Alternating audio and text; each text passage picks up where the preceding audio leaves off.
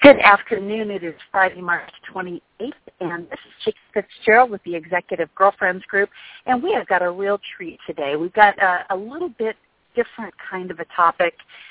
We always interview authors on our show, but this particular one is telling a very, very personal story about her relationship with her mentor. And our guest today is Dr. Marti, and the book that she wrote is called Walking with Justice. And the subtitle for the book is Uncommon Lessons from One of Life's Greatest Mentors. And, you know, Molly, everybody says something like that. I've got to tell you, after reading this book, I am absolutely convinced that you did, in fact, sit under one of the greatest mentors. Welcome to our show. Thank you. I'm so happy to be here with you. Molly, why don't you give us a little bit of a snapshot of you, and then, as we walk through, talking about some of the stories in the book, and you clerked under a very, very famous judge, and I'd like for you to tell us a little bit about the mechanics of that whole process, because I found as I was reading the book that, I didn't really understand this clerkship thing and how important it was. And so why don't you give us the snapshot of you as an individual, and then how you came into this incredible opportunity to sit at his feet.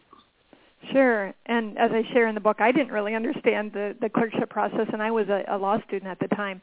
By training, I'm a lawyer, have a master's and a PhD in personality and social psychology as well. And this book goes back to those young lawyer days, and I was walking down the hallway of the faculty hallway of the Iowa Law School, and one of my professors, he was my law review advisor, he pulled me into his office, and he said, Molly, I have two things to say to you. Number one, you need to apply for a federal clerkship, and number two, you need to apply to Judge Max Rosen. He himself had clerked for Judge Rosen nearly 20 years before. And so I asked the same thing you are asking today. What is a clerkship, and why does it matter, and who is this man?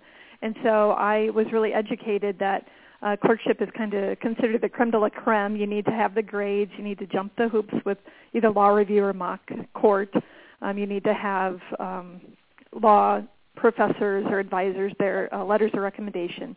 And so it set me on a path to apply for these federal clerkships, and the federal courts, they're circuit courts that sit underneath the U.S. Supreme Court, and it's really the appellate courts or the circuit courts that decide nearly 95% of the law in this country, because the U.S. Supreme Court grants cert on so few cases, so they just accept the appellate court. So it's a pretty prestigious level. It's a fascinating job as far as the day-to-day. Really become a mini expert on all of these areas of law, everything from property to torts to constitutional issues. I found it very intriguing, being from the Midwest, this Iowa girl, to go out to the Third Circuit because there were a lot of mafia cases, a lot of things I just hadn't been exposed to. And I would study the trial court and what both parties were saying, read their briefs, read what the district court had decided, and then I would write about a 20-25-page bench memo setting forth all the arguments, all the law, and Judge Rosen had us actually resolve the case as if we were sitting as a judge, and he wanted us to get into that practice of really going all the way to justify what our decision was and why. And so it was tremendously intellectually stimulating, and we haven't even talked about Judge Rosen as the man himself and as the mentor. But that's a snapshot of what it means to be a judicial clerk. Did you know who he was before you started? I mean, did you know of his reputation and how well he was regarded? He had visited Iowa Law School as a judge in residence, so a lot of my professors were familiar with him, but I didn't realize he was and he remains one of the top-cited jurists in our nation's history. He is very well cited and considered a scholar of the law. Right. I think the amazing thing, as I read the book, and I was sharing before we got on the air, I actually took it with me on a 2-week mission trip to Poland that I went on with my 16-year-old daughter, and it was the way that I wound down at night is reading this story, and it was so engaging because he drew you not only into his judgeship and all of the roles that you had professionally, but you were really treated in so many ways like a part of the family. Yes, he took his clerks under his wings, and he also took their spouses or their partners under his wings, and he truly made you a part of the Rosen family and the part of the Wilkes-Barre community. And that was so important because that was one of his messages to us, really, that first week of walking into his chambers is, you have been a student. And he said two things to me that really stood out. And the first was, you didn't get to my chambers without the help of a long list of people. I know that you had help. You had parents and family. You had financial help. You had professors who invested in you or went that extra mile. Really think about all of the people that have helped you and go back and thank them. So it was a lesson of gratitude. And the second thing he said, which drew us into that community, is you have been on the receiving end as a student. That's just what students do. They take, they receive, they learn. And now you're a lawyer, and you are a member of this community, and you have skills that are needed right now. So it's time for you to step into that leadership role, to look at the needs in front of you and see how you want to serve and to help, because that's part of what being a lawyer is and being a professional is. And so he was instrumental in really helping me become a steward that went so far beyond my personal life or my church life or my family, and really taught me that whatever our profession is, that can be and needs to be an integral part of it. Right, and so what he did was about helping each of you who were working for him really to thrive. But you hit the nail on the head, that service was just such a key part of who he was. And I talk a lot about servant leadership and really setting that model of being willing to do whatever it takes, not only to get the job done, to make sure that those people around you who have missions that they have to accomplish, that you give them what they need as well. And, he just was the embodiment to me of servant leadership. He truly was, and it's pretty interesting that I hadn't been a student of servant leadership at the time I wrote this book, and then I called him a servant mentor in the book, and that was really trying to sum up my best description of him. And then I started to look at servant leadership and see that they were describing him and how he lived and how he taught by example. And so I find it really interesting the way that this book maps on to a lot of the scholarship in servant leadership. Now, why don't you give us a little bit of the background of how you came to write this book? Because the book is written in retrospect clearly, and actually throughout the story you've woven the things that his own sons were saying, as a part of the eulogy when he passed. So tell us a little bit about how you came to actually write the book that tells as much your story as it does his, but really how they were woven together. Sure. I would say two memories are really vivid when I think about writing this book or the genesis of this book. And the first one I talk about early on in the book where Judge passed away, and my husband and I were trying to do everything we could to get from Iowa to Pennsylvania to attend his services. We had 3 young children. We were finding care for them, and there were no direct flights, and so our best opportunity was to hop into a car about 8 o'clock at night and drive the 16 hours to Pennsylvania. And we missed his funeral, and we showed up right at the end of it. And I was sitting in the car with my husband, just completely heartbroken that I had missed my mentor's services. And the doors to the synagogue opened, and hundreds after hundreds of people started filing out of the synagogue. There were close to, I think, 800 people that attended his funeral. And so I saw his family, of course, a Supreme Court justice, several Third Circuit and District Court judges, lawyers from the law firm that he had founded, my co-clerks, dozens of lawyers who had studied by his side as young lawyers, and then hundreds of community members that were there in gratitude and in respect and in admiration. And just wave after wave of watching these people come out of those doors with such a beautiful living testament to my mentor's life and his esteem and his impact. And I made a silent promise. It felt sacred at the time to Judge that I recognized how my life had been shaped by him in so many ways, and I knew what a gift it was. And I made a promise to him that I would use that gift so that others' lives would be better for my having been mentored by him. So right. That's, I think the nucleus, but at that time I wasn't seeing a book. I wasn't making a promise I would write a book. That just wasn't part of that, but it was his commitment I would live out his leadership and mentorship and be true to that and just honor the gift that I knew that I had been given. And right. then 6 years ago, I had a very serious heart condition, a cardiac virus. And I write about that in the prologue because, as you mentioned, the book itself is housed in the Judge's, the eulogies of Judge's two sons. So you, as you read the book, attend his funeral, and then I have flashbacks to experiences that shaped him or times of him mentoring me or mentoring others. But I wanted to kind of include a little bit more of my story in that prologue and or in the epilogue. And I talked about this heart virus, and at times through that, I lost my ability to walk and to talk. I lost my vision, and I thought I was living a very, very intentional life at that time, and yet this rose to the surface with such clarity about my greatest creative regret. I thought I cannot die without having put down in words Judge's life lessons. And right. And so I made a commitment as I'm laying in bed at that time that if I got better, that this would be my first creative priority. And what happened is as I gained enough strength to get back to writing and revisiting his life, the process of writing this book actually helped heal and strengthen me. So it was one more thing I'm so grateful for, that I was called to write this book, and then it ended up that Judge kind of came back and helped see me through that challenge I was facing. Right, right.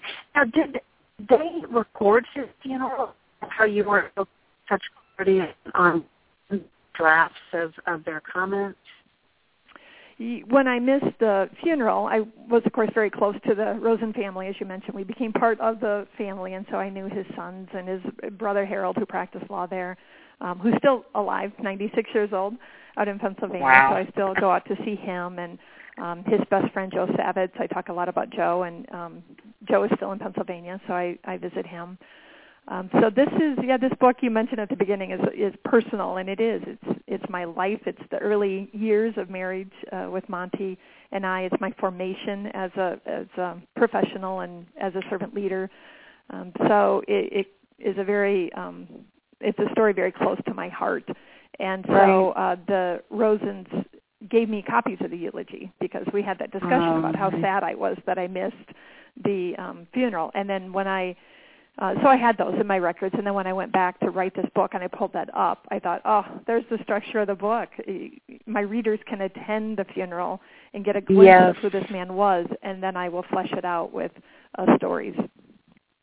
Well, and one of the most touching things throughout the story is, you weave in his relationship with his wife and the incredible love that he had for her, and she, of course, throughout the course of the book, you tell the story of her illness, and he ends up losing her. And, it seemed to me as a reader, Mollie, that you were really trying to model your own marriage because, as you said, you were married when you met him, and he really saw you through a lot of your own growth on that personal side as well as the professional side. Tell us a little bit about that.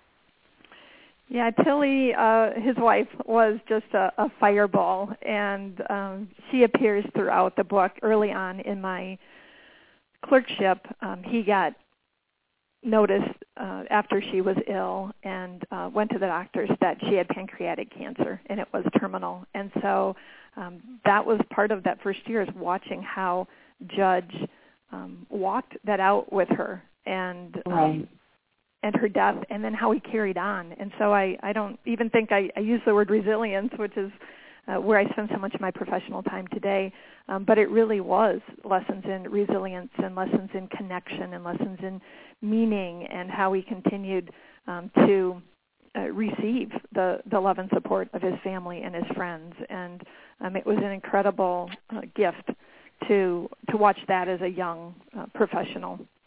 And then to see his appreciation for Tilly's intelligence and character and strength of spirit. They were different but complementary. And at one point, I think I told the story of how he was looking at photos in his chambers of them together in her younger days. And he had said, I thought that what mattered, I was attracted to her and, how she looked, and she was a beautiful woman. But he found out what really mattered was her strength of character and her values. And so he would say things like that to me that he never lectured. He never said, what's really important with your marriage, or you need to do this with Marti. He would just reflect or talk or speak or share a story, and it would just land on my heart. I go, that's what matters. That I will take this forward with me, and I will integrate this into who I want to be. And so his relationship with Tilly definitely brought me lessons, and I love she kept him humble. He was a very humble, one of the most humble men that I've ever met.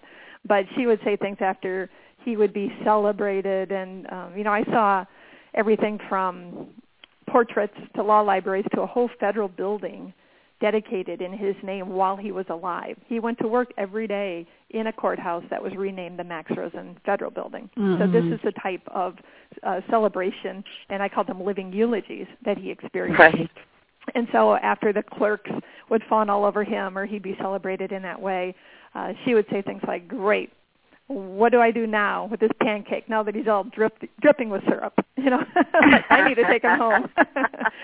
So she had just a great sense of humor, and it was just a wonderful thing. My mother died before I was married, and I had a great example of my mom and dad growing up, but she wasn't there, for me as a newlywed. And to have Judge and Tilly in my life was a wonderful gift. Well, I love one of the quotes that you have in the book, and I don't recall whether it's yours or one of the sons. It's, "Judge's life stands as a reminder that each day we write our eulogy. We continue shaping our legacy until our final day.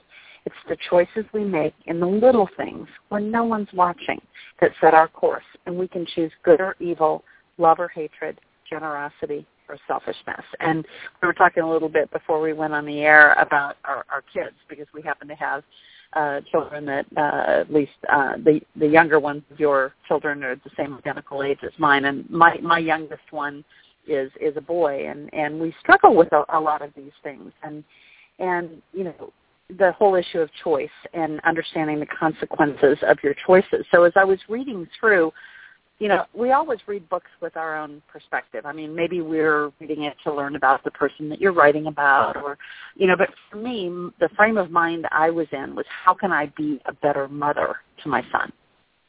And so I was gleaning, the pearls of wisdom, not as a mentor to professional people, but really as a mentor to my son. So I don't know if anyone has ever shared that perspective with you of what they gleaned, but I was taking each one of those things and trying to figure out how I can apply it to, the daily dialogue, it seems, that we have about truth and choice and consequences. Without a doubt, and I love that feedback as a parent, and I do hear that this book made me not only a better leader, but a better parent and a better spouse, and a better person. But that came from near the end of the book, and me really summing up the kind of the bigger takeaway, and that does come down at the end of each of these chapters. I have a lesson, and those are these uncommon lessons. And from that chapter, the lesson was, our power lies in our small daily choices, one after another, to create eternal ripples of a life well lived. And I was talking about all those choices Judge had made that I had shared in story through the book, but how he chose honesty, and he chose to live righteously, and he chose to invest in his relationships, and he chose daily renewal. He chose to strengthen himself. He lived to age 96.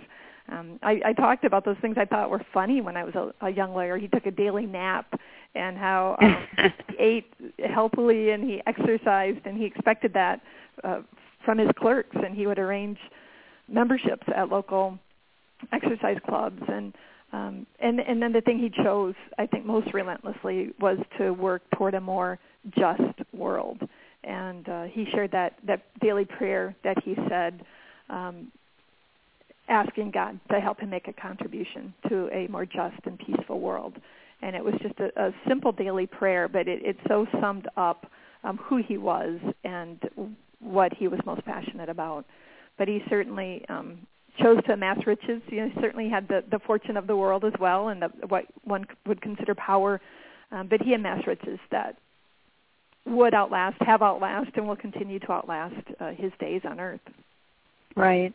Well, I think, the interesting thing, and you used the term humility, and that really is, to me, the absence of the abuse of power in this particular case, right? He had every right to wield his power, in many different ways, but he elected quite the opposite of that, which again is that servant mentorship and servant leadership characteristic of the real power comes in serving, which that makes zero sense,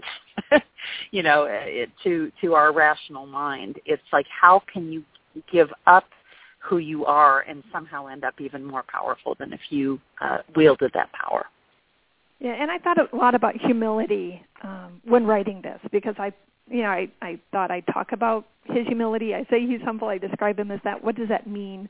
And, it struck me that he never said, I'm humbled. We hear that often when people are celebrated.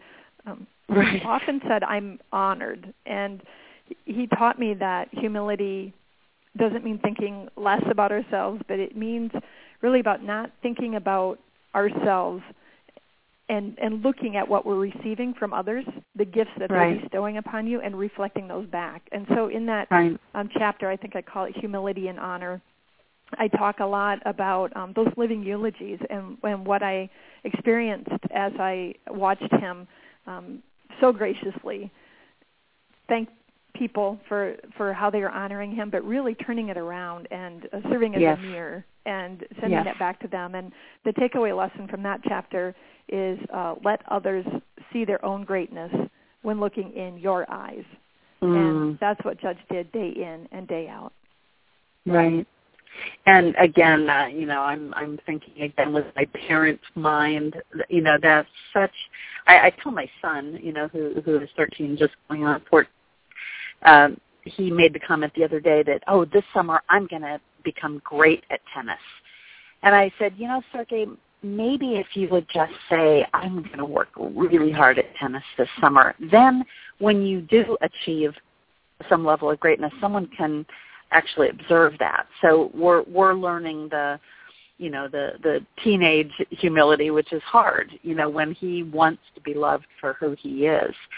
And, so it's just so great. I love that last statement you made about the reflection. And I think, really that's what legacy is. And leaving a legacy is allowing people to remember how they felt when they were with you, really. And that's what everything that you wrote about, Judge Rosen, it really emanated that, because you always described his impact on other people and the growth and the self-assurance that he instilled in people, just by being around him.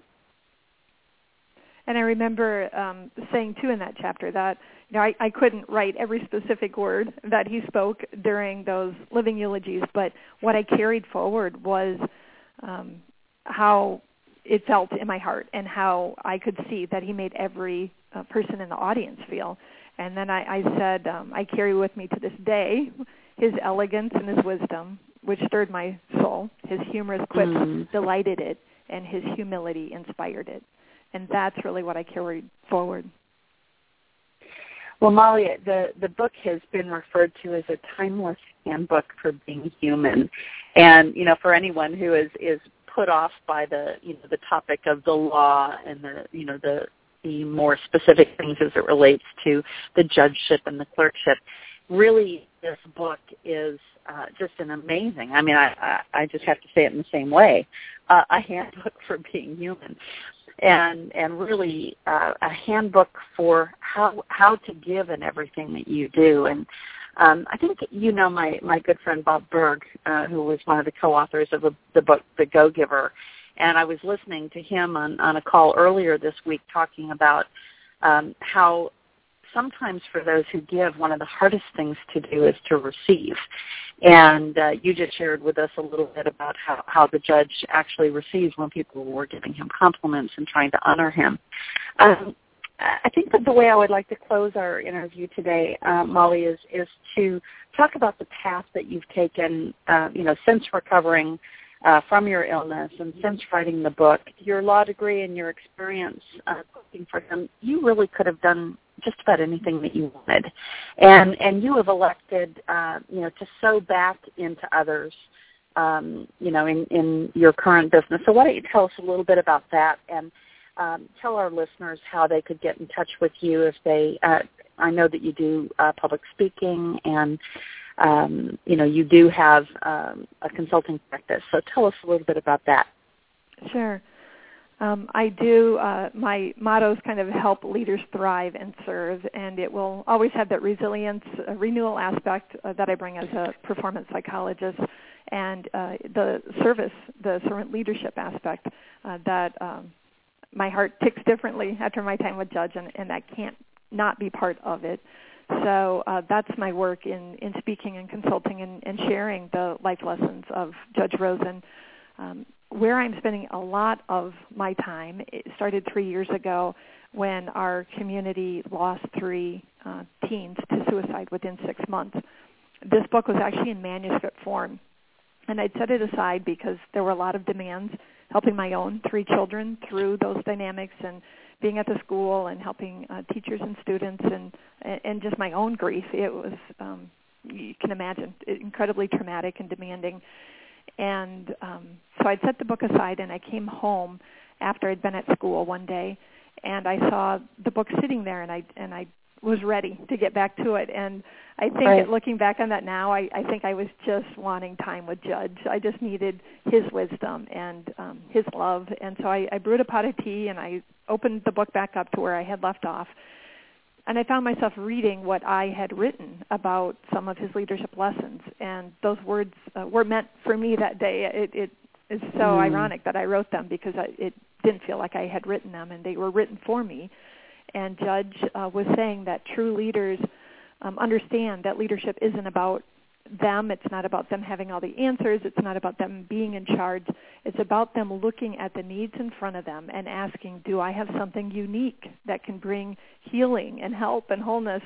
Do I have education or connections or experience or skills? And I started asking myself that question, and it was so apparent as a resiliency researcher, as a mother, as a member of this community, that I needed to step in and help my community just find its way forward. And so that was the beginning of the Community Resiliency Project. Did a lot of work in that community and continue over the past few years, and have been now organized as a nonprofit, and I serve as volunteer CEO of the Community Resiliency Project. To continue to do that, have an incredible board of people that advise and guide us. And just this week, 2 more emails from schools. One, a school with teens, a lot of teens that are attempting suicide, and another school that isn't, but they don't want, they want to be proactive, which just warms my heart. But we are working with counselors and nurses and nonprofits and youth builders.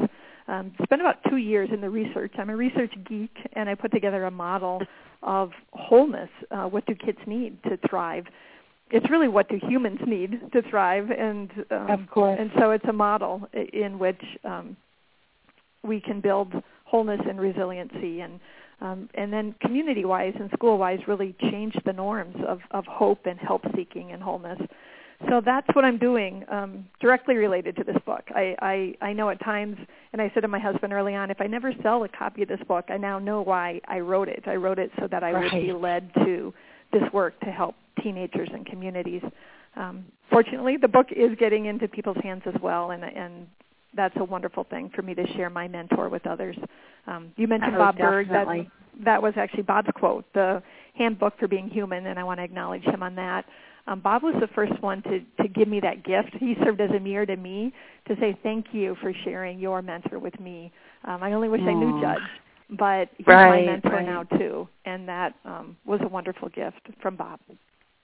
Well, Bob was one of the first interviews that I did when I started my radio show, so he has been an important thread through my professional career, and I consider him one of my mentors. So it's nice how this thread goes, as I look at his network of people. I actually have a group on Facebook called My Bob Berg Friends, because you know how you look through and you think, well, how do I know that person? Sure. But I set up, because I can say these things that sound so very true, but this is a friend of mine because of how it binds people together. And again, I think he's an incredible legacy of teaching us how to do that.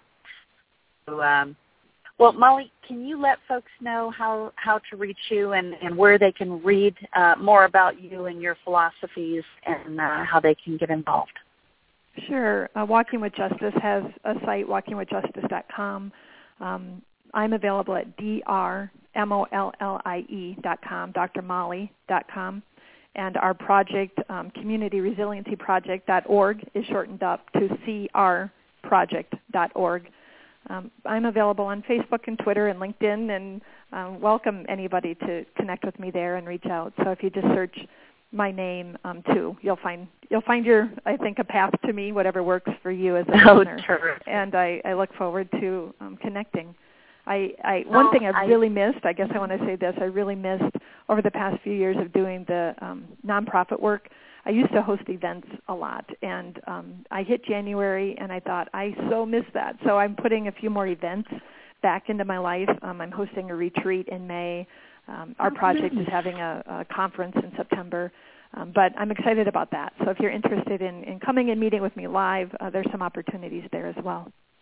Oh, terrific. Well, thank you so much for sharing your heart, your life, and your mentor with us today.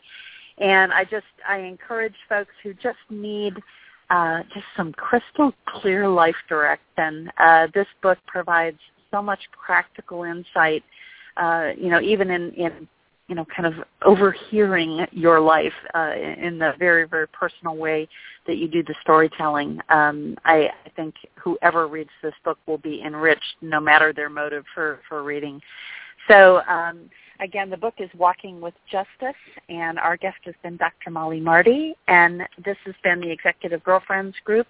And if you'd like to know more about us, and Barry Carroll, Executive Girlfriends Group on Facebook or executivegirlfriendsgroup.com.